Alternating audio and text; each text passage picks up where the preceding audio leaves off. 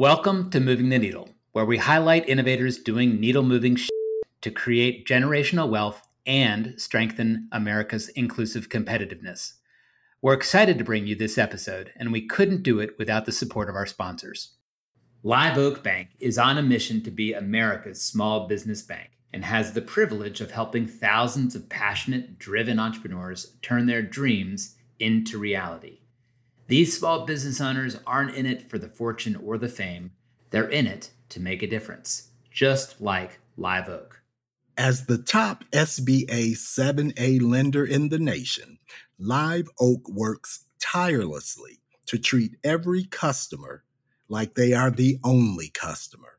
Going above and beyond is simply how Live Oak operates. They strive to deliver an experience different than what you typically expect from a bank.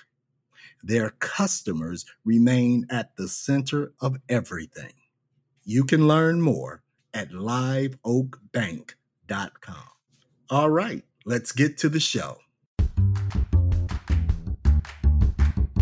If there's any place of strength to work from, and that you can galvanize the folks who are trying to make places better and trying to, both democratize wealth creation as well and not concentrate it, maybe all of those are part of the ecosystem. And, part of our work as developers and as economic developers is to catalyze, get them resources, connect the dots, make sure people know each other, and that, good work gets the support it needs.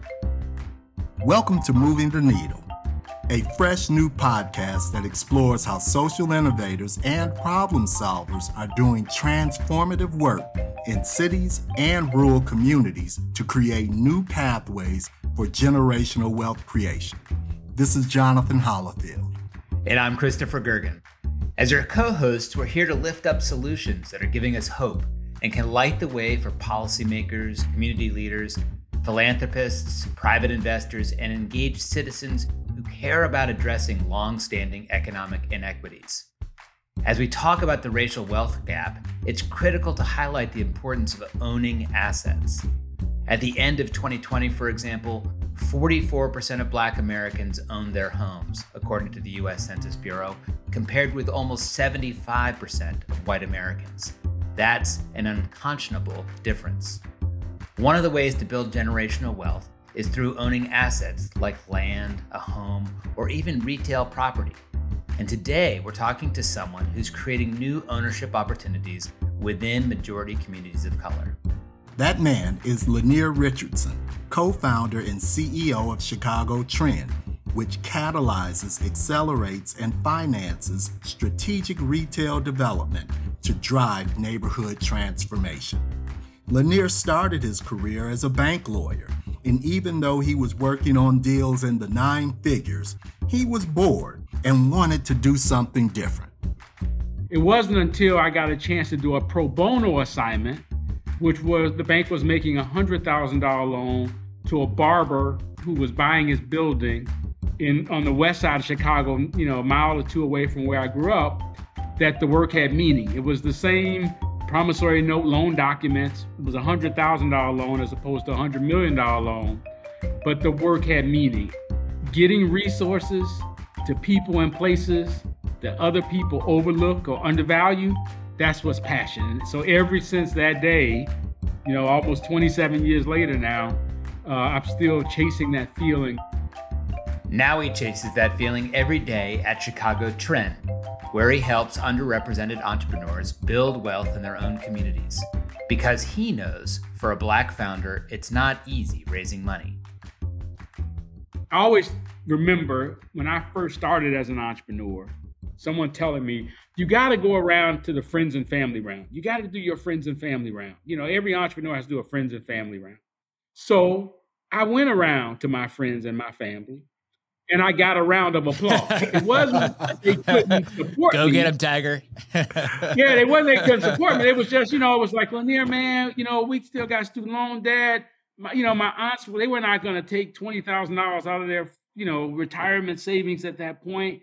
So there was no discretionary. Not as if people didn't have it. There was no real risk capital, right? And so that closing that gap, figuring out how to get patient capital and early capital to entrepreneurs that, I actually got one of my uncles to invest in my first business.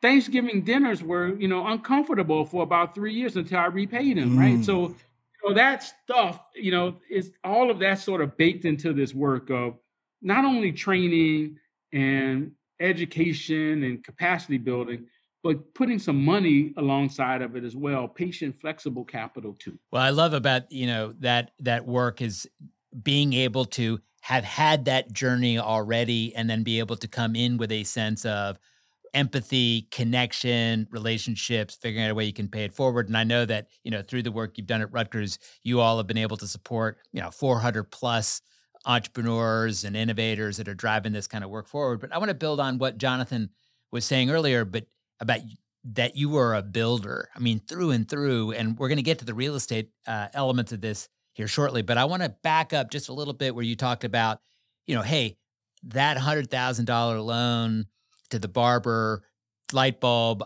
I want to do more around the world of impact, especially into communities that are often overlooked.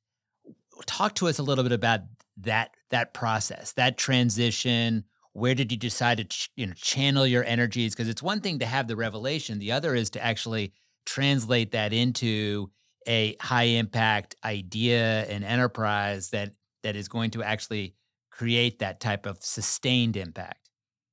Yeah.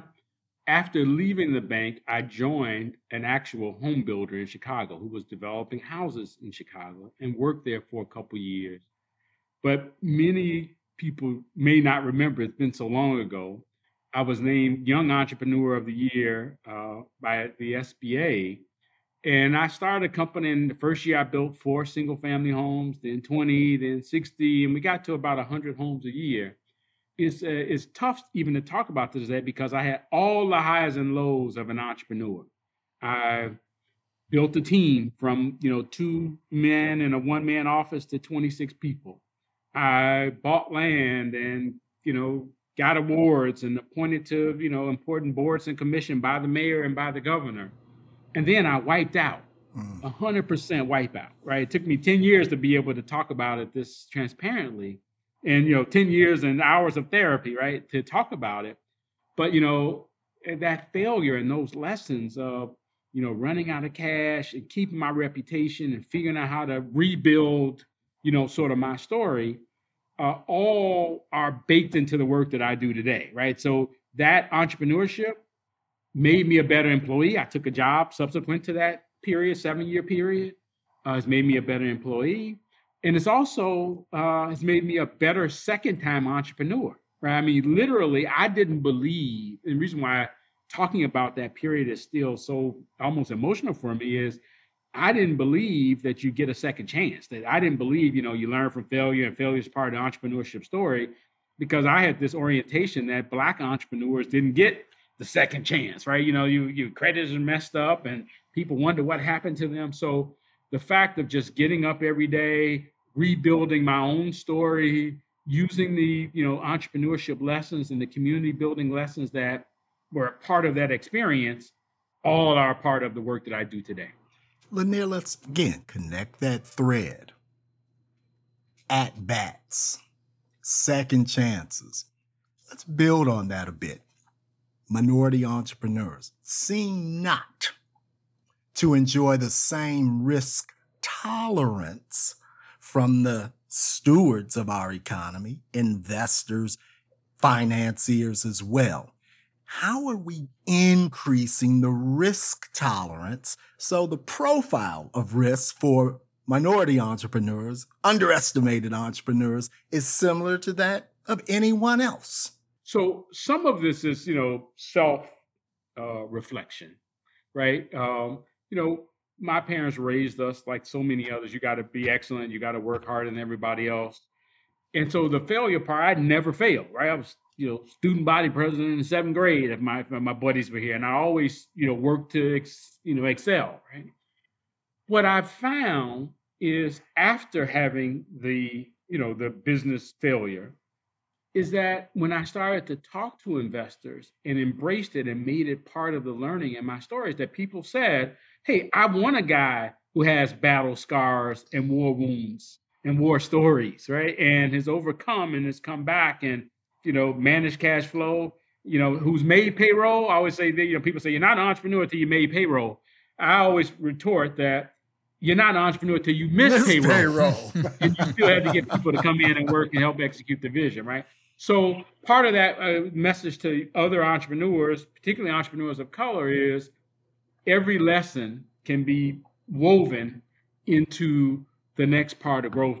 There's some lessons failures teach. There's a way to tell the story this is a journey, a multi-year, multi-phase journey that we have to understand.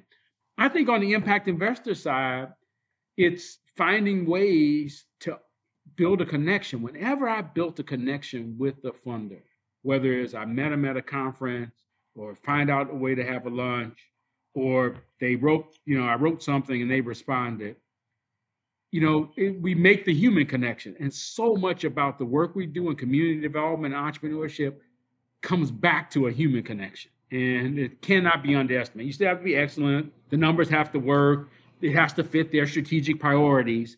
But making a human connection, cannot be underestimated.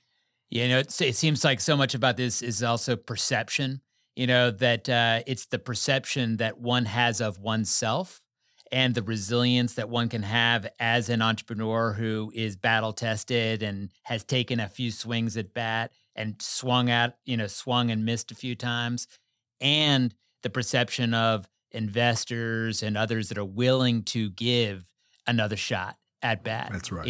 I think it's a dual perception.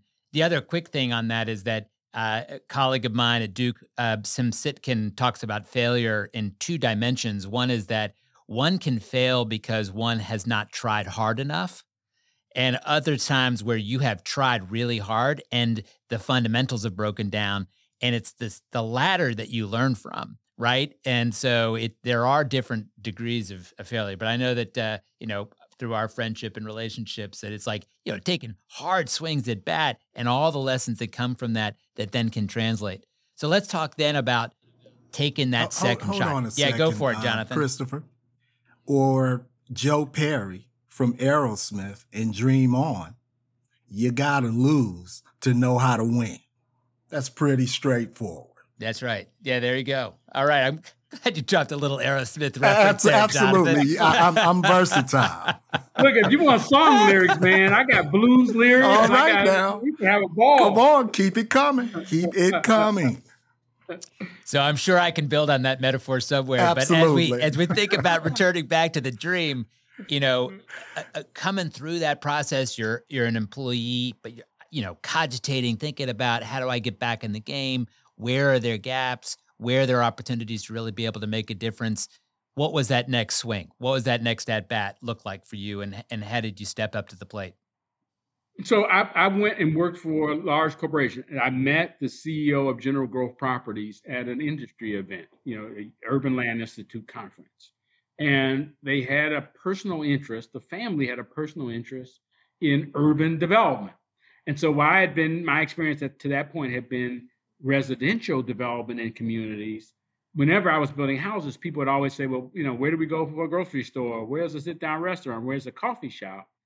And for me to go to, at that time, the second largest owner, developer, and manager of shopping centers in the country, and have really a national, footprint, and they have the resources of a big company. They have market research and legal, and it was just refreshing. It was a godsend, right? A CEO who was supportive. I got to develop the business plan and do work in Baltimore and Birmingham, Alabama, and Harlem and Detroit, and Chicago. That was, and so that was the next step, right? It was, going to, and working with the team on this work and making the case. And what I really learned in my years at General Growth is, this work is evolutionary, not revolutionary. You keep chipping away at it. That, again, the importance of relationships and retail development, but also this thought of, sort of how wealth is created. by owning assets that appreciate over time, assets that have tax advantages. And it was the first time where I got this exposure to the fact that people of color didn't really own commercial property. That so much of the wealth creation argument, rightfully so perhaps, has been focused on, home ownership, and that as getting the home ownership rate around among people of color above 60% or in that range. But nobody ever really talked about owning assets that appreciate and generate revenue, businesses, stock, commercial real estate, which is then became something that I started to think about more and more, over time. General growth then, just following up, general growth then in the financial recession experienced, all of us in development got laid off. And I got this cool opportunity to move to Newark, New Jersey and work for Cory Booker when he was mayor. I headed the Economic Development Corporation in Newark for then Mayor Booker, now Senator Booker, and subsequently for Mayor Baraka. And that work was illuminating because it was seeing community development from the city's perspective, not just as the developer asking for entitlement, asking for incentives. It was now I got this, I had another seat at the table to see, well, how does the city think about this strategically? What resources are really available? And how does a developer make a case or entrepreneur make a case for public-private partnership? So it's, again, that career progression, you could have never told me. I would have went from law to entrepreneurship to big corporate to government and then to academia. Jonathan, you've heard me tell people this before, that when I finished law school, I promised the Lord that I was never going back on any campus again if he just let me pass the bar exam, right? And so I had to sort of justify that when I went back as a professor, saying, I'm not praying for the exam, right. I'm giving it, I'm imparting knowledge as opposed to, and so I got right with the Lord on that get back to Rutgers, No doubt. Let's take a break. Today's episode is brought to you by SHRM. Our partners at SHRM, the Society for Human Resource Management, have created better workplaces by supporting diversity, equity, and inclusion throughout the world of work and society. It's why they developed the Together Forward at Work initiative to drive racial inequity out of the workplace. It's why SHRM made a capital commitment to support minority-owned business enterprises. And it's why they are partnering with us at Moving the Needle to support the call for inclusive economic development opportunities. Together, we can help workers realize their full potential in their work and in every aspect of their lives. So you can learn more at shrm.org. That's SHRM.org. Okay, back to the show. Let's get back to moving the needle. You talk about ownership of assets. So much of the national discourse around equity focuses on fairness, and rightfully so. But boy, that equity equals ownership across the board in whatever game you're in. To have skills that you own that are competitive in the marketplace, to actually own real estate, stock, or some other asset that appreciates over time. And yes, skills can appreciate over time as well. Talk about that complementary dimension of equity. Fairness, absolutely, but also ownership. Well, I'm gonna quote you. They say flattery. I'm gonna quote you. One time I heard you speak, and you said equity as in fairness and equity as in finance. I was like, yeah. So that's your words, right? That was a softball. I was hoping you might recall that. So it was a setup. Self-referential treatment there. I got it. I heard it, and that probably was 5 or 6 years ago. But I always remembered it, that we really are working on both. And so the equity and fairness is getting a seat at the table, being able to make the case, having access and relationships. The finance, I always tell people that my work is half narrative and half the numbers, that I got to have the narrative and the words and the relationships and to be able to articulate the idea. But at its core, the numbers have to work as well. There's a financial proposition and there's a business case that is to be made. Now, a lot of the work I do now, in fact, most of it is around talking to impact investors, particularly philanthropically motivated impact investors. That I'm saying, look, I got to do community development work. I can't, get a, 12% preferred return and a 20% IRR. I'm more on the line of, can I get you a 5%? I have a great fund that we're excited about announcing in the next month or so here, where the terms are a 5% preferred return and then a 50-50 sort of waterfall. And my point to those investors is the work that's required to strengthen the community, to hire local residents, to, advise and support minority entrepreneurs who we want to be tenants in those buildings. All of those metrics, that whether you equate that to a 5% or a 10% additional financial return, will show up in lower crime, higher educational outcome, better health outcomes, increased property values without displacement, that type of stuff. So again, is narrative and is numbers as well. Doubt. That's fairness in finance. No doubt. Lyneir, one of the things that Stephen Johnson talks about in terms of innovators are people who get to the adjacent possible. And one of the things that I love about your work is that you are connecting dots in ways that are transforming the way we can think about real estate as a catalytic instrument to create that type of equity on both sides of the coin, right? Create more equitable opportunity and be able to create more equitable ownership on the finance and wealth creation side. So let's now connect those dots in terms of how you were able to bring a set of fairly unique skills to bear to then think about what became ultimately the Chicago Trend Corporation, because that connecting of dots to get to that adjacent possible is really, I think, what's doing some of that transformative work right now. Yeah. So let me do when I quoted Jonathan. Let me requote something you said, which I like.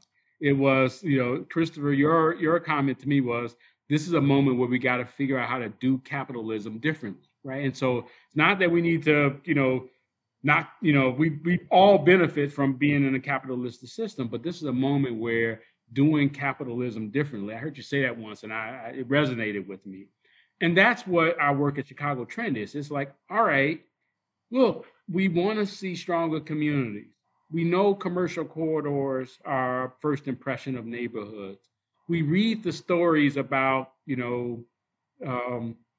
random acts of violence. And we read the stories about, social determinants and health outcomes, lower vaccination rates in neighborhoods, and one of the ways of doing capitalism differently is figuring out how to support entrepreneurship, is figuring out how to really get wealth creation and ownership at the most local micro level.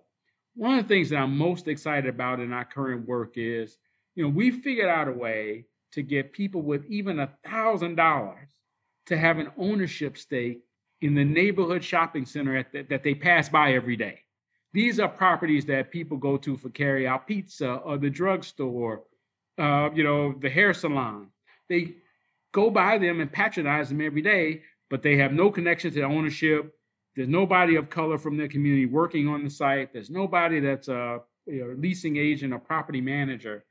And so for us to now create ways where local people have a connection, an investment connection, they know a person of color who's leasing the property or managing the property, that's doing capitalism differently.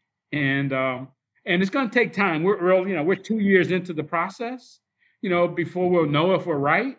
But, this thought of how do you strengthen communities at the most micro level and at grassroots and feel the impact and community pride of ownership. You see some neighborhoods in Chicago where they're experiencing depopulation, right? Well, maybe if I had a little ownership stake and I had a voice and some financial benefit from what's happening on the commercial area that I drive by or walk by often, maybe that'll help make the neighborhood better. That's our thesis. Lyneir, I apologize in advance. I'm going to take you back to law school and All right. test a hypothesis. Yes. I heard you use words like investment connection, ownership interest. To me, that feels like an ecosystem kind of approach. Okay. Within your model, operationally, really granular, what is that keystone connecting mechanism that might exist for the overall health of the ecosystem? Facilitating partnerships, facilitating connections, attracting resources. Am I reading the model right, or am I off base there? Yeah, and so I think you're reading the model right. And I don't think there's one silver bullet, right? Anybody doing anything positive in the community, anywhere, I try to know and see if we can get support and connect dots. Yep. So there's one of my development colleagues that talks about it as, I think he doesn't call it anchor investment, a guy named Liam Walker. He says, look, you identify whether it's a church group or a university partner or a business that's locating there. I'm like, look, if there's a community organizer, there's a great elected official, there's a property owner who's you can see has pride of ownership, fundamentals of commercial property, visibility, access, parking. If there's any place of strength to work from, and that you can galvanize the folks who are trying to make places better and trying to both democratize wealth creation as well and not concentrate it.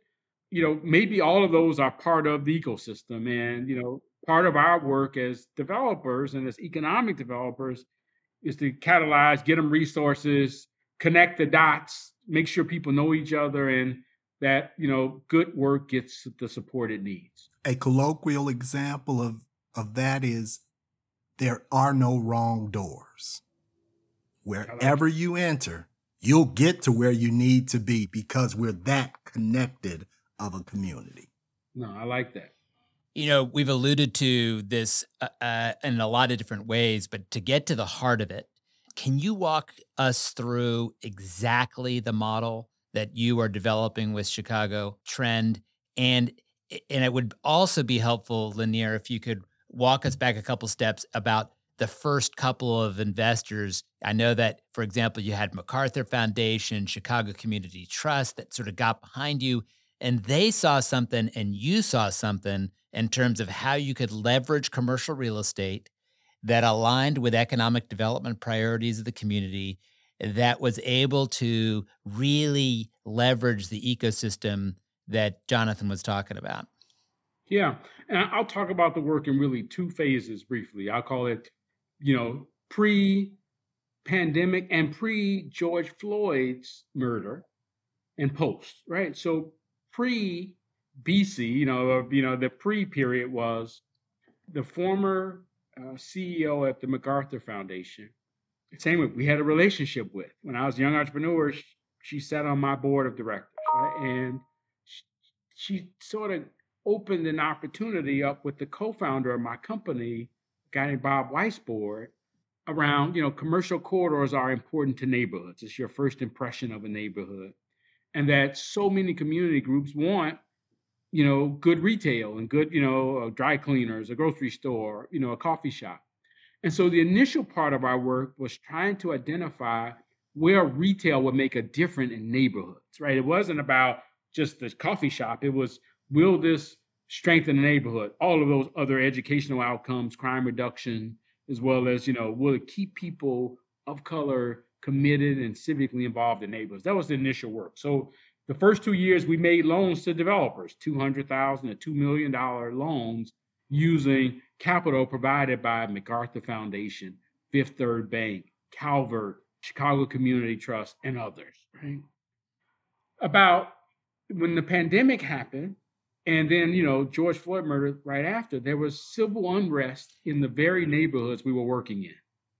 Hey, can I back you up for one quick sec, Lyneir? Yes, when you talk about you were making loans to developers, did you obviously had a set of criteria by which you were making those loans that were impact driven, right? So these were impact investments that you were making on behalf of the philanthropic community to try to move the needle around creating greater connectivity and strength within these local neighborhoods. Yes, thank you for that clarification. Yes, it was. We would use some data and analytic tools. We did this big survey. Bob Weisbord is a well-known economic development sort of, Oh, yeah. thought leader and quantitative sort of approach to it. And so we would try to identify what neighborhoods were on the cusp of change and where retail might make a difference.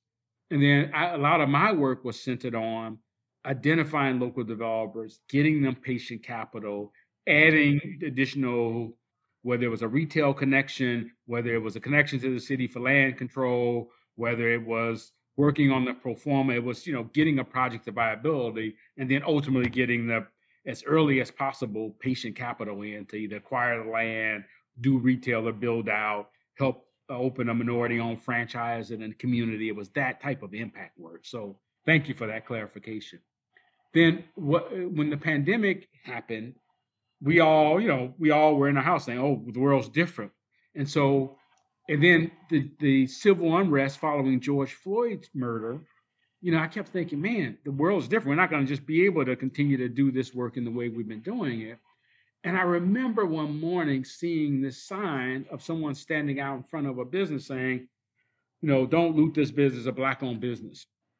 And it hit me like a ton of rock. I was like, well, who owns the shopping center? And then, a couple of days later, there were all these discussions about wealth creation, and we got to close the racial wealth gap. And that's when the sort of thesis hit me that wealth is created by owning assets that generate revenue and assets that appreciate over time. It became sort of my stump speech, right? It's like, it was like it maybe has tax advantages, right? It was like, can we do that? And so we acquired a shopping center.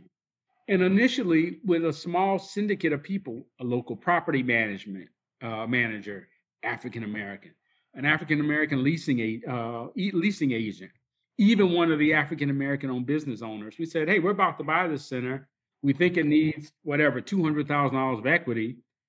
You can invest along with us on the same terms. Again, because we had this philanthropic capital, we did not have to be, I would say we're not a nonprofit, but we're not profit maximizers either, right? You're profit optimizers. My personal dream, like I've never wanted to, only have the 3 seats in first class and everybody else be in coach.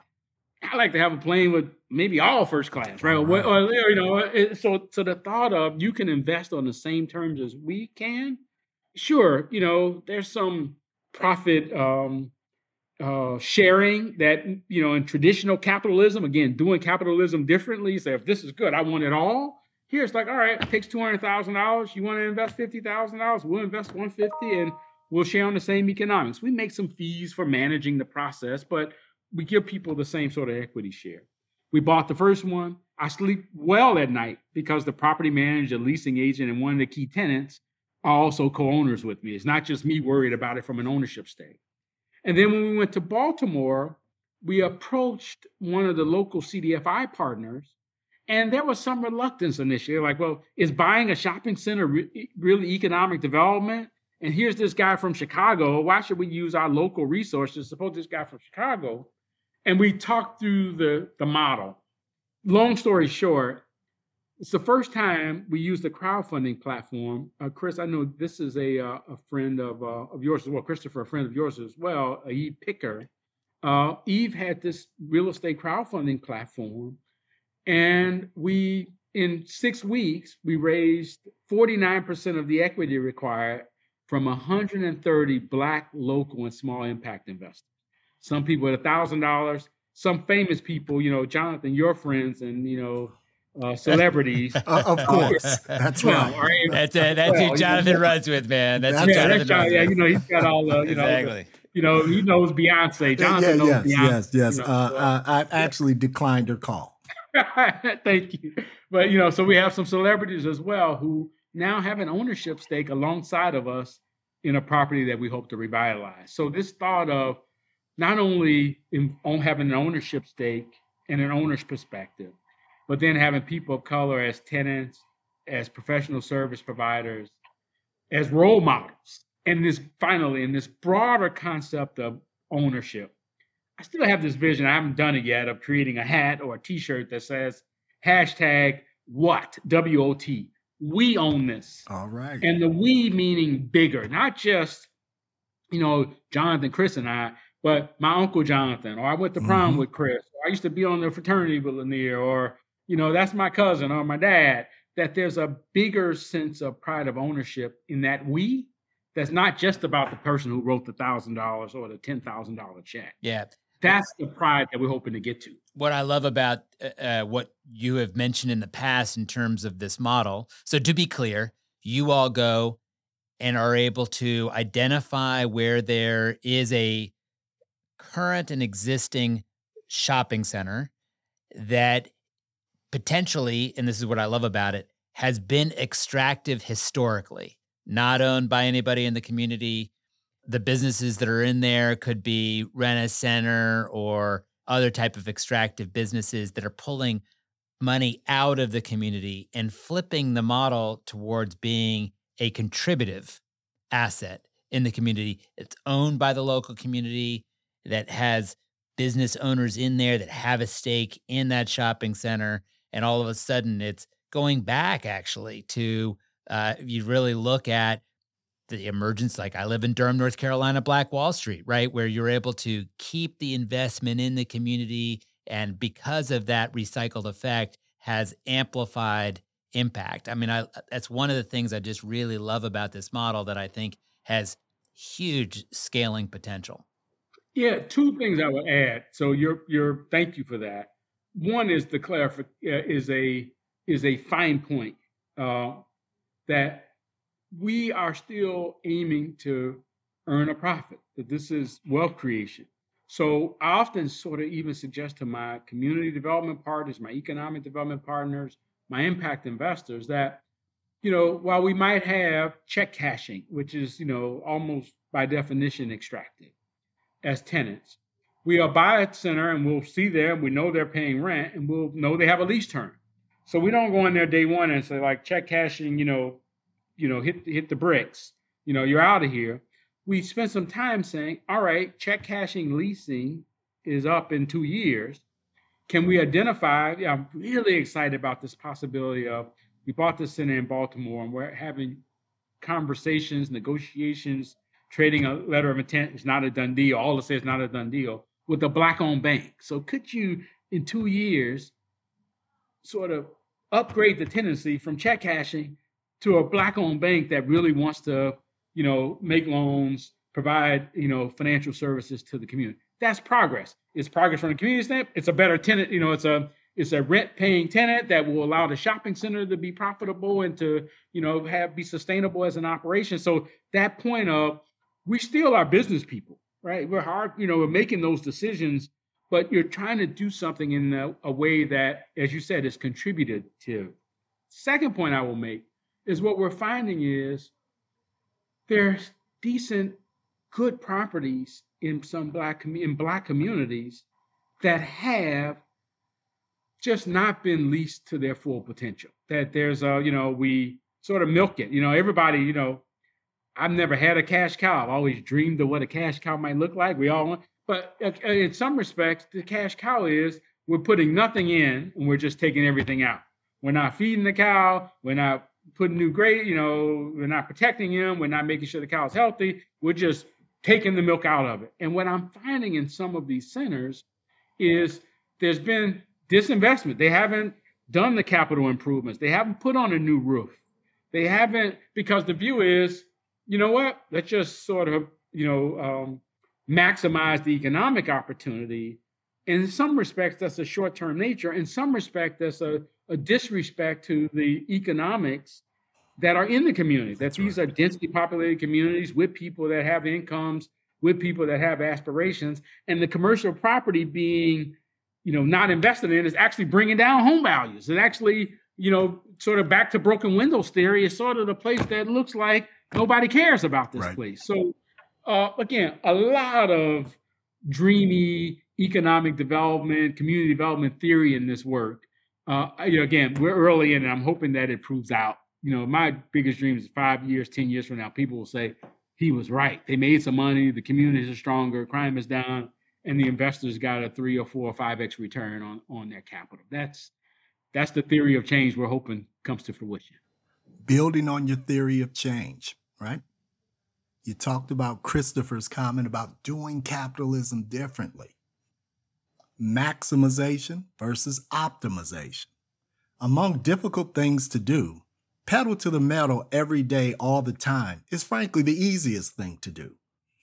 Instead of pursuing a 10 out of 10 on everything all the time, perhaps 9 out of 10 is optimal because it also catalyzes multiplied impacts that would, by volume, potentially improve the return to the company versus a 10 that doesn't trigger those multiplied impacts as well. So it feels like an optimization versus a pure maximization kind of approach. Secondly, the diversity of your capital stack. I'm particularly interested in the agility that diverse capital affords. In the nonprofit sector, it's a lot of restricted capital, can only do one thing with one grant. And then in the kind of diversity of capital that you're talking about in your stack gives you ability to do all kinds of things that need to be done because your capital is not all restricted from a philanthropic source, or even the philanthropic resources are investments versus grants. Yeah, and so I'm glad we have a few minutes just to talk about capital, right? Because, there have been so many big announcements, $60 billion of new capital for racial justice investing, social impact investing. I was at one conference, they said it was $3 billion of social impact capital on the sideline looking for opportunity. A lot of that capital, as you know, is place-based. MacArthur likes Chicago, Gretzky likes Detroit, Cleveland Foundation like Cleveland, Columbus Foundation like Columbus. It's that. So there's some place-based restrictions there. But I still am really hopeful that the impact capital, you have to be urgent but patient about it. It's a whole process. It takes time. There's a dance. And I imagine that's the case with any type of capital. But I really am hoping that, we're 2 years out from that moment of pandemic. George Floyd just celebrated, sort of second anniversary of, or recognized the second anniversary of his murder. I'm hoping that more capital. I've seen the announcements, Jonathan, quite honestly, man, I just haven't seen the capital really make it to Black entrepreneurs and Black community. I've seen it be allocated to big CDFI partners, but I haven't seen it make it enough to the capital innovators and the local real estate developers. And so, I hope you use the Moving the Needle podcast to continue to make a clarion call to impact investors, to philanthropically motivated individuals, to actually get the capital to community and into structures to get the change that we want to see happen, right? We need that. This is clearly the time for action, and we cannot afford to miss it. And that's one of the things that we continue to have an urgent and important conversation with all of our respective guests. Before we let you go, Lyneir, we got to ask a couple of personal questions. We love the idea of what inspires and influences change makers out there. So what are the great things that you're listening to these days?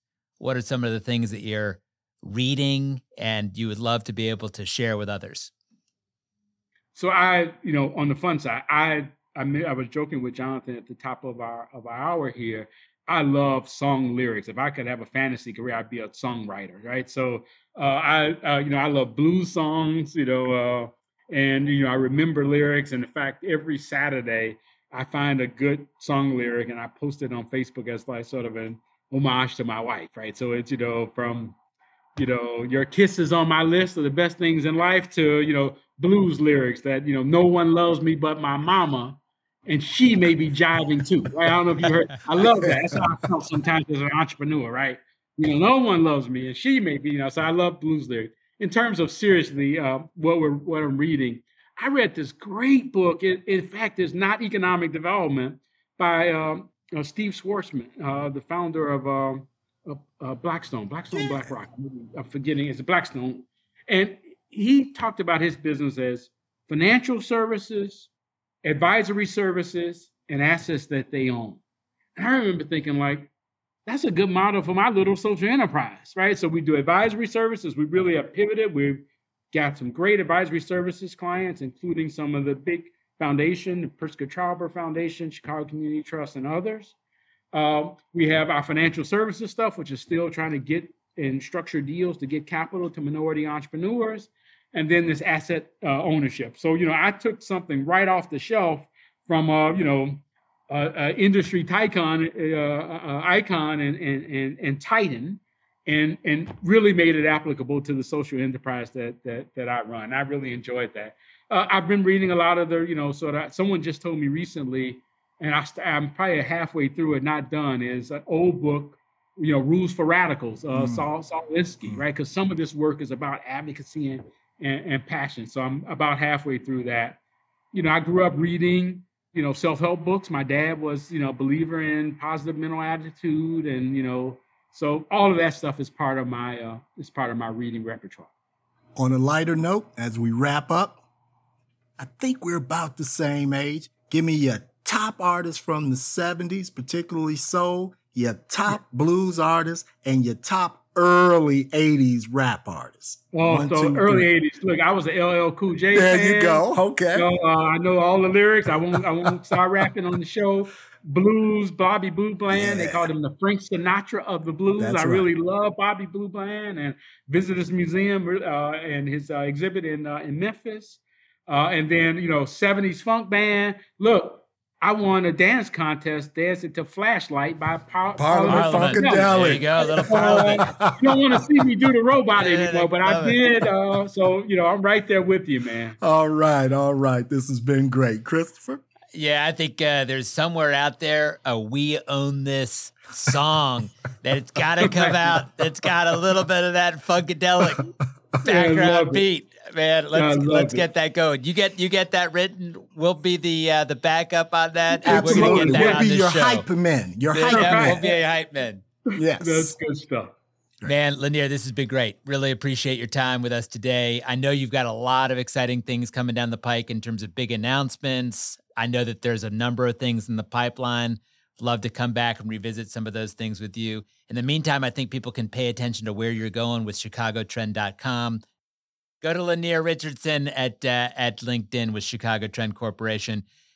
Man, it's been great to have this conversation with you, Lyneir. You're doing some amazing work. And I think hopefully setting the model and the bar about where we need to go to reimagine where capitalism is going. So appreciate it, man. Thank you for joining us. Thank you all for having me. My pleasure. That was Lyneir Richardson, co-founder and CEO of Chicago Trend, which you can learn more about at chicagotrend.com. Thanks so much for listening to Moving the Needle. If what you heard resonates with your mission, do something about it. Leaving a rating and review and sharing our show with your network is appreciated. But what we really want is for you to get involved and find a way to move the needle in your community. Moving the Needle is hosted by me, Jonathan Hollifield, and Christopher Gergen. Editing and production by Earfluence. Music from Bart Matthews. And cover art from Devin Lewis Designs. We are also particularly grateful for our sponsors, Live Oak Bank and Society for Human Resource Management, or SHRM. We hope each episode introduces you to leading-edge change makers, informs you about what's possible, and inspires you to action. So get out there and do some needle-moving shit.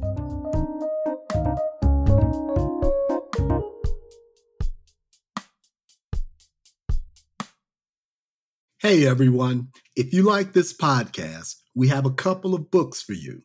The first one is written by me, Jonathan Hollifield, called The Future Economy and Inclusive Competitiveness: How Demographic Trends and Innovation Can Create Economic Prosperity for All Americans.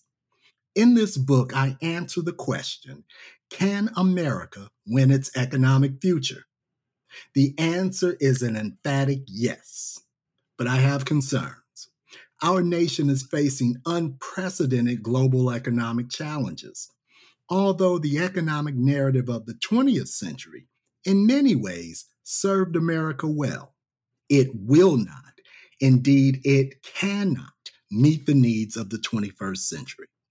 Today, we need all hands on deck, particularly those who have not competed well in our nation's best opportunities: Blacks, Latinos, rural humans, and others. In this book, I lay out an exciting way forward for America to inclusively compete to win the future. That's The Future Economy and Inclusive Competitiveness, which you can find on Amazon or movingtheneedle.solutions. And I can tell you that Jonathan's book really is a great read and provides meaningful insights into the issues we all care about. And while we're at it, you may also really enjoy a book that I, Christopher Gergen, co-authored with Greg Vanerick called Life Entrepreneurs. Life Entrepreneurs, as you may find out, is a clarion call for those who are interested in integrating their lives and work with purpose and passion. In the book, we tell stories of people who have infused their life and work with energy, impact, and fulfillment. In writing Life Entrepreneurs, we had deep conversations with 55 life entrepreneurs who have intentionally and creatively designed their lives to be able to create truly extraordinary impact in the world and deeply fulfilling lives for themselves. We had a great time writing this book, and its lessons have impacted every aspect of my own life and the thousands of readers who have checked it out. So you can check out Life Entrepreneurs for yourself on Amazon or movingtheneedle.solutions.